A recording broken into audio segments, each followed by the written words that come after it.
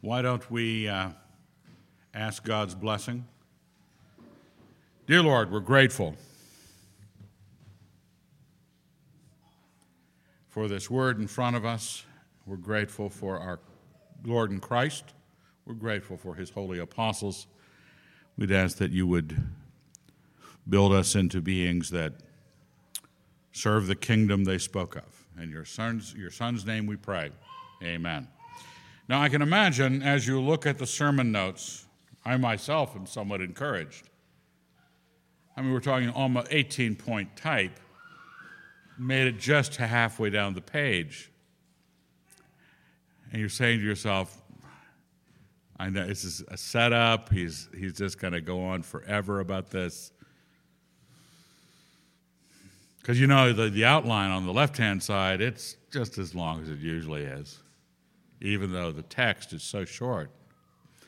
Well, we live in hope. Okay, we live in hope. And I hope that you don't feel yourself struggling with the threat of too much Bible. I was thinking about this yesterday. We were waiting to go to the party out at the Connects, and so I reported in for duty in the backyard. There was a chair and the sunshine and a short cigar and nobody to bother me, and so I went out there and sat down to discover later it was a wet chair, which affected the rest of my day.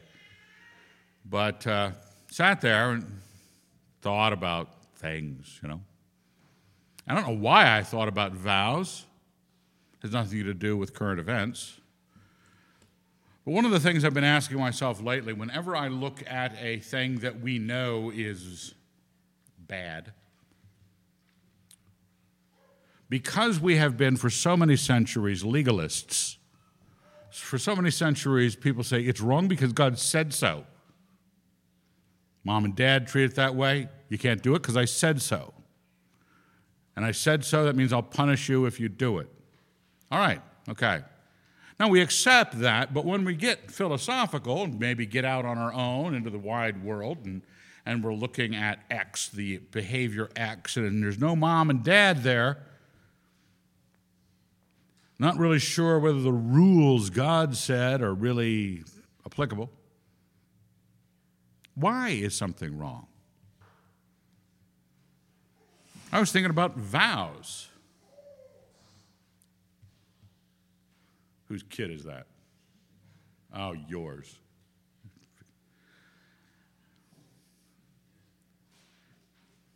Our kids, our grandkids never made that noise this year.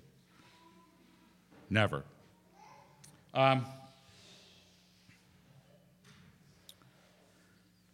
For the record, those of you who are out on the internet, that child is making the most disgusting noises in the middle of the congregation of the saints. No, he's not. The little sinful sack is an unbeliever. Okay, let's back to the scriptures. So I was asking myself, vows, why are vows wrong? Or breaking vows, excuse me. Why are breaking vows wrong? And my mind immediately said, why is lying wrong? Because that's what a broken vow seems to be, is you lied to somebody in a form. And why are posers wrong? Why are the pretentious wrong? Everything that the incorrect information came at you from the person vowed, I swear on a stack of Bibles, my mother's grave, hopefully your mother has passed, stack of Bibles. What'd that just do? Well, I told you it was very important. I really believe that you should believe me, because I wanted you to imagine a stack of Bibles which has all the amuletish power of one Bible times whatever a stack holds. 15? 15 Bibles worth of sanctity, that magic, you put your hands on it and you swear on it. You go into a court of law, they don't never opened it, they don't know where they even got it, probably been in the courtroom for centuries, and you swear with your hand on a Bible.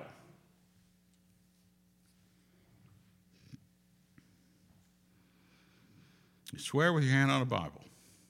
When I went in the Navy, you had to swear, or solemnly affirm, because for those of us who have obeyed this passage we're looking at, we solemnly said yes rather than I swore. So one of those regular things that has the sound of spirituality on one side. Oh, I'm the kind of person who vows. I vow things.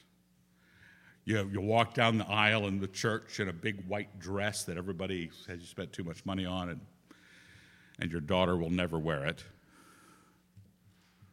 And you swear before God and these witnesses that you will love, honor, and cherish. We sort of feel, yeah, that's a pretty powerful thing. Let's be doing more of that. Leviticus 19. You shall not steal, nor deal falsely, nor lie to one another. And you shall not swear by my name falsely, and so profane the name of your God. I am the Lord. You shall not oppress your neighbor or rob him. The wages of a hired servant shall not remain with you all night until the morning. You shall not curse the deaf or put a stumbling block before the blind, but you shall fear your God. I am the Lord. And remember that phrase, I am the Lord, is I am Yahweh. When he says, you shall not swear by my name falsely, comma, is it comma?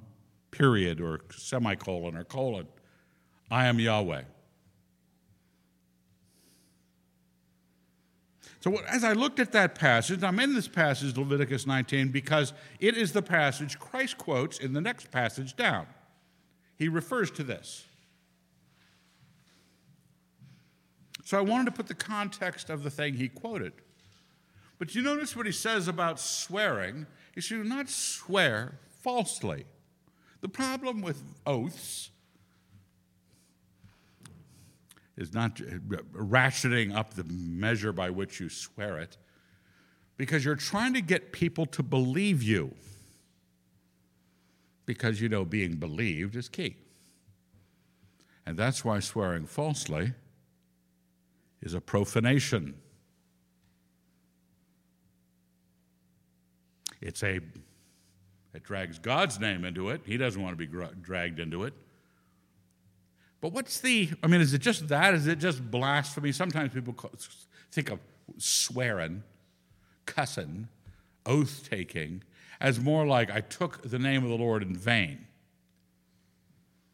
That's part of it. But that's the part I want you to think about today. Because sometimes when we're in a sinful mood, when we're all about ourselves, we've already written that one off. We're not really... If I want to say, and you know how good it feels to say, Jesus Christ, right? One of your friends does something dumb to their car, Jesus Christ. You realize, hold it. You know that damn it goes to great importance when it's God, damn it. And some people are a little flinching, probably, that the pastor said, God damn it, in church.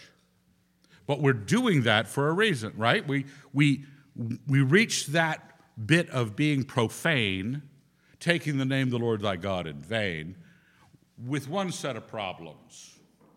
Not the one I'm thinking of this morning. The one I'm thinking of this morning shows up kind of in verse 11 at the beginning of the Leviticus passage. Nor deal falsely, nor lie to one another, in verse 11. And then in verse 14, you shall not curse the deaf. Just, yeah, really? It's kind of fun. Or put a stumbling block before the blind. That is also good comedy. I remember when my brother went blind for a little bit. You might not have known this about Doug. What was he, a senior in high school? I was a junior. And he was tanning, because there's no sun in Michigan, tanning with a sun lamp, because there were no tanning salons. But Doug was an inveterate reader. He said, I'm going to kill two birds with one stone. I'm going to read while I tan. So he read while he tanned, squinting because of the tanning light, which burned his eyes right across the middle. gross, blistered, and green, and blind, which he realized later that night as he wandered out into the yard and couldn't find his way back to the house. So we took him to the hospital. He got his eyes all bandaged up, and first I had to draw eyeballs on the bandages.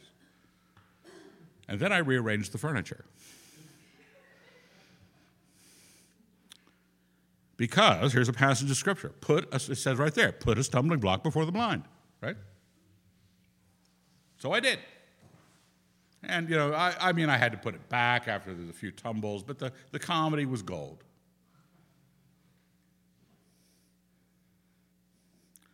Why shouldn't we lie? Deal falsely? Set things up for someone who can't see that what they think is going to happen isn't. You know what that's like, to step that last step on a flight of stairs that isn't there. I mean, your whole heart races to you. You're just, this is it. Sweet Jesus, I'm coming home. That's...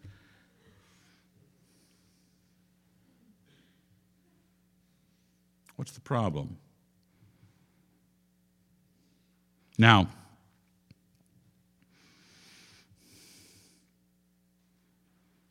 we're mostly concerned with vows about breaking them. But by the time you get to Christ, Matthew 5, some of you are saying, he's already halfway through the text. It's not even 11. How many verses is that? 5 verses? We'll see if we can make them stretch.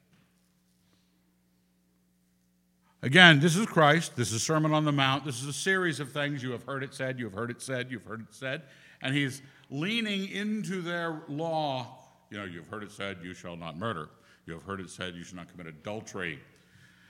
But I say unto you, and then he just turns it up to 11. You have heard it said that it was said. You have heard that it was said to the men of old, you shall not swear falsely, but shall perform to the Lord what you have sworn.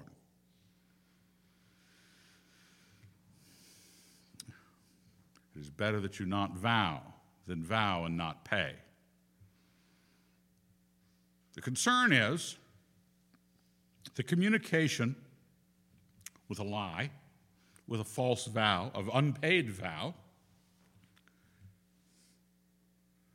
All of our righteousness, and Al and I were talking about this last night, not late, but late enough. Matter of fact, he asked me if my notes, I've been writing down notes on this on the porch, and were there sermon notes? And I said, no, they're just some thoughts I was having. But that sparked me to go, maybe I better look this up. And it ends up being the sermon. Well, we're both very aware that in the New Covenant, all Christian virtue is not law-oriented. The law has passed away. You are set free. You are called to freedom, my brethren. We know that that's the case. But love fulfills all the righteous requirements of God in a way that's different than a lawkeeper. You cover it by love. Love does not wrong his neighbor. Now we know if that is the underpinning of all good love, that the violation of love, the turning away from someone rather than turning towards them, is how it becomes evil. Because it's clear that breaking your vow is evil, or swearing a vow falsely, or lying to someone, or rearranging the furniture when they're blind.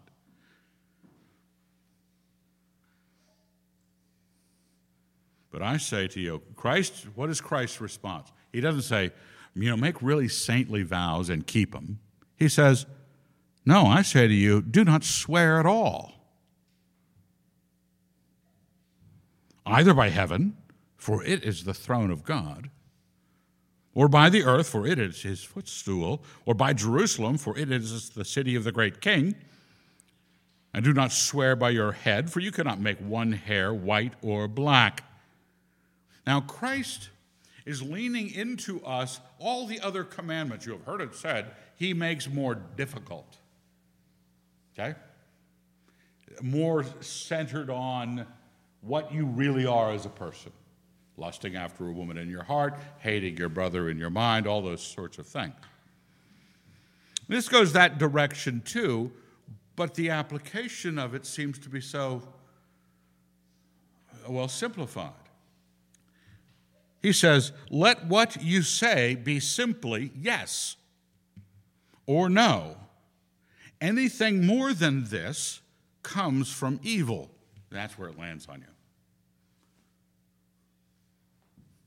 I don't know if you regularly swear on your mother's grave. I don't know whether you regularly swear on a stack of Bibles. That could be just sort of your culture or the cliches you come back around to. And I'm not going to say to you that when you take an oath, if I had sworn before the people at the recruiting center that I was going to serve the Constitution and all of its enemies, foreign and domestic, I don't necessarily think that I was like going out and getting drunk type of evil. But it comes from evil. And this evil, it's the basic word used for evil, but the calamitous, annoyance, malignance in the world. Bad things happening. Not evil like you picture Satan being evil. Or, I don't know who the evil people are in your mind, but it's the things that damage the world. Hardships, badness, and everything that you step into, anything more than yes or no, is in a world that is violating or trying to violate to one degree or another. And I was thinking, what kind of illustration could I give? Now, I was in graphic design for a number of years, and Photoshop, and I enjoy doing Photoshop, and it's amazing what you can do in Photoshop. You can make marginal people a lot better than marginal. And I was thinking, what if you had a thing you could wear? You didn't have to put makeup on. You just had to have the Photoshop thing, the push, click, and you became absolutely handsome, absolutely beautiful, unless the batteries ran out. That everyone who saw you the way you had designed the faiths at home. Your jawline, the sparkliness of your eyes, everything there.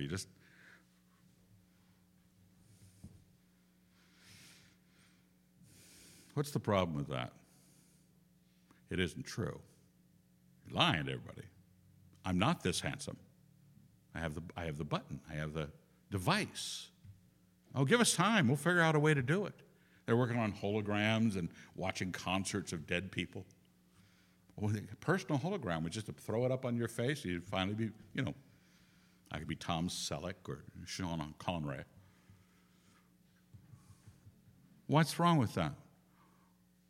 Well, what's going on, you say, sounds a lot like makeup. Oh, yeah, it's, for some people, it's like that with makeup. It's like, I've watched commercials where the makeup is actually applied with a spray gun, little tiny feminine spray gun, And at a certain point, you say, okay, am I telling the truth? To some degree, is this the person? What happened to Jacob with Leah? Wakes up in the morning after marrying, inadvertently, Rachel's sister. And there was Leah, looking like she had weak eyes, whatever that means.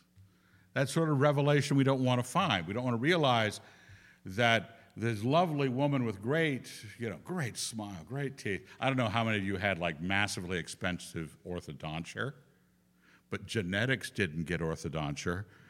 And you married some guy because he said, what a lovely smile. I want my kids to have that lovely smile. Well, $40,000 later, they will, because she passed on the genetics of her mouth, not her dental work. Does that all come from evil, and why? What is it when it has this gradient?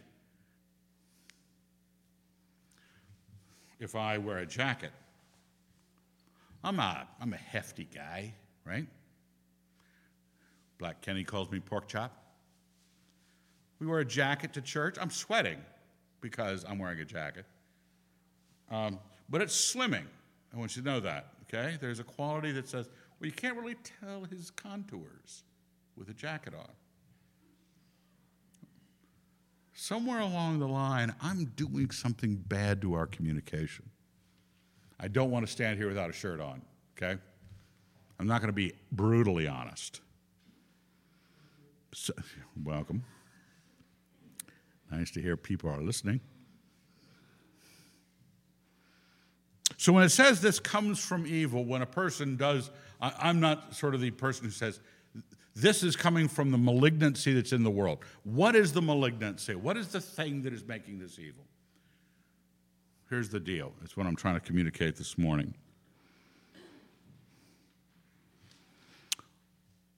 Why lying is bad, misleading, vowing illegitimately, being an imposter.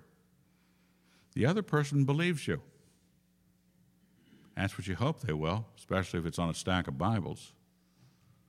Your mother's grave, that's valuable stuff right there. And if they believe you and you were not being honest, what happens? It's like rearranging the furniture with the blind person. Speaking to the guy, cursing the guy who's deaf, who can't hear you. You can call him all sorts of names. And he's just smiling because he doesn't understand. All of us labor. I mentioned it last week, and I apologize if I get on hobby horses. That's what pastors do. You're all subjective agents. All that you know is a subjective conclusion of that which you perceived. That's why we like to have good eyesight. That's why we like to know whether we're tasting the wine correctly. I was sitting in the backyard, putting my glasses on, taking them off, putting them on, realizing, I'm seeing the tree over there, but it's this fuzzy green mass. And now, the focus, the reality of it, the same degree of focus I would have if I walked up to it. I'm being given at a distance that which I would have up close. Correct image. That's what they call it, corrective lenses, I believe, right? At least they used to. What's the correction? That you see what is. Not that you see something else. Because we are desperate to know what is. We know that if we perceive, we get together with friends and we talk and we argue things out, both theologically, philosophically, historically, politically, whatever, because we want to perceive the world the way it actually is. You've heard me say, and maybe some others, reality has a way of catching up with bad doctrine. And if you're believing lies, if you're handing out lies because you're free with your vows, trust me, I swear on my sacred honor, to get people to believe that which they shouldn't. Because they are not being loved if I hand them falsehood. The basic thing, I could look at a tree all day long from maybe 50 yards away and try to figure out what in the world it is. Some Aristotelian set of categories. I can't walk up to it. But as soon as I get a group of my pals to sit down on the grass and we're going to all look at the tree together, maybe we'll send somebody over there to look at the tree, do some measurements, come back. Our company together, communicating with each other, speaking with one another, it's absolutely, desperately important that what we have done is love one another in it.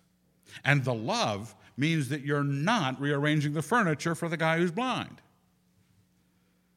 You're not telling him something that might not be true, that might not turn out.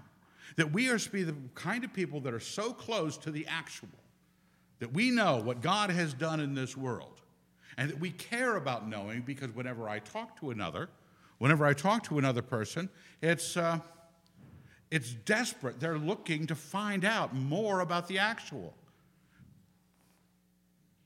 I have a house that people come over to almost every night.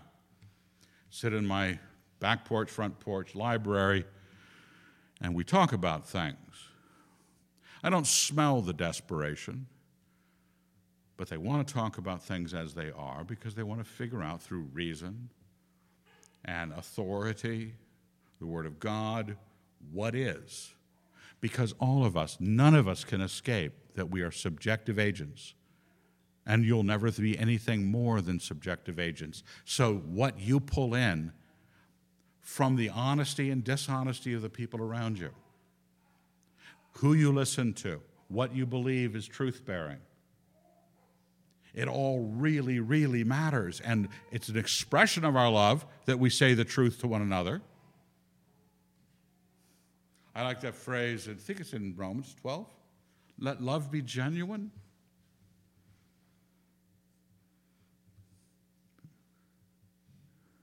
And a lot of us who don't think about love this way are thinking about it in terms of, make sure you really feel for the person. Really, because that's genuine.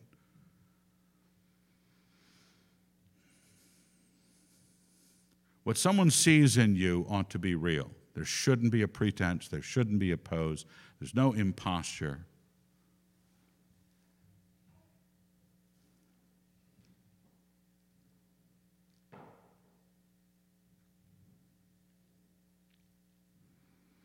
It lets us know, back there in the Leviticus passage, that He is the Lord. It says that a couple of times. You shall fear your God. You should have, one of the ways to avoid being this burden of unloving deception where people are walking away from a conversation with you knowing less about their universe rather than more, because you cannot work out peace. You cannot work out order unless you're perceiving things correctly. Ladies, if you've ever reached into a drawer of spices and somebody has put the celery salt where the MSG used to be, whatever it is you were normally picking up, and you added the wrong thing and a lot of it. The images are constant. You could come up with metaphors for it easily. That we make awful mistakes when we don't know what we're seeing, what we're accounting for. And we're bringing that into one another's lives, and that means that we've got to stop and start to fear our God. Do you know that when you swear on heaven itself, it's the throne of God, and the earth is His footstool? Do you understand that? Do you understand what it really is? Sometimes when somebody says, now my mother died, when did she die? 10 years ago? 11? 10 years. 10 years ago. So I can say, and I know where my mother's grave is, up in the Moscow Cemetery, and I could swear on my mother's grave, but people would go, Evan, I knew your mom. I don't think you should be doing that. A little bit tense about the lack of reverence for his mother and her passing. On one hand, that's what you want them to think. This is important, so I'm using it to swear by. But it also means that if someone does that, they don't really know what's important. They don't know that heaven is more important than they think it is. They don't know that the earth is more important than they think it is. Some things you can say, yeah, heaven is the throne of God, and yes, earth is footstool. But then it says Jerusalem is the city of the great king. You just don't have your categories worked out. We are supposed to be people who are trying to perceive, because we're in company together, we're in membership together as believers. We're all walking through life just like everyone else in the world, trying to figure it out. And we've got the leg up. We've got the honesty brigade. People who say, and we can't lie to each other. Do not lie to one another. And the rest of the world is out there lying because, I wouldn't want to tell them the truth. They might, it would hurt them. So a little white lie is not a problem. So when you tell a lie, which, by the way, don't, but if you did, and you got right with God, say you became a Christian afterwards, you probably got to go straighten that out with that person because, they are living in a world, if they believed you, they're living in a world where they think what you said was true. Opinion of somebody else, some of the gossip that went out of you, something that you heard that wasn't checked out and you passed it on, some promise you gave them, I'll be there for you, man, if it's ever, and they're believing that. We are responsible to find the actual, God's kingdom, the way it is, the way he made the world to be, and speak simply in regard to it by yes or no. Yeah. And when you say, yeah, I'll be there, you will be there. In other words, you know how important it is for other people to build a world on what you say. Your children are listening to you build a world, and they're going to be building a world on what you say to them. That's why things end up being evil, and we're not even aware. Because most of life, we're living in a pretty chaotic time right now. And we were talking in the library a few weeks ago in the middle of the lockdown, and what would be the one thing you would change if you could just snap your fingers and one key concept would be changed in the whole world? They would believe it, and we couldn't have righteousness be it, belief in Jesus. It had to be belief in something else, that they would no longer be, they would be imminently logical. We know how much the world is confused right now. I was talking to, I think, Manisha and Davis at the party yesterday about how we don't, nobody knows what is the thing you can believe.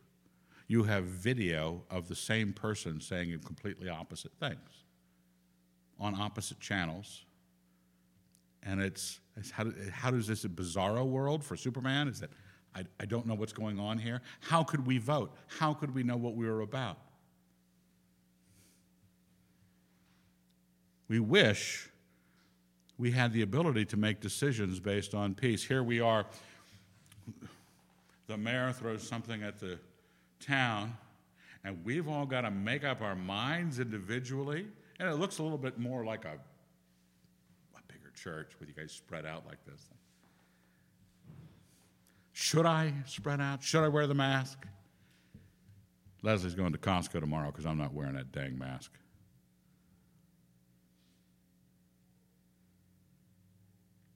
We want to know. Our lives are disrupted. We know the lack of peace we have because we don't understand. Do not be part of other people not understanding. Do not be part by lying, passing on, even stuff you don't know, if it's true, the gossip of his unchecked things. Famous teacher, quote on the internet. Did he actually say it? I hear there's a lot of fake C.S. Lewis quotes out there.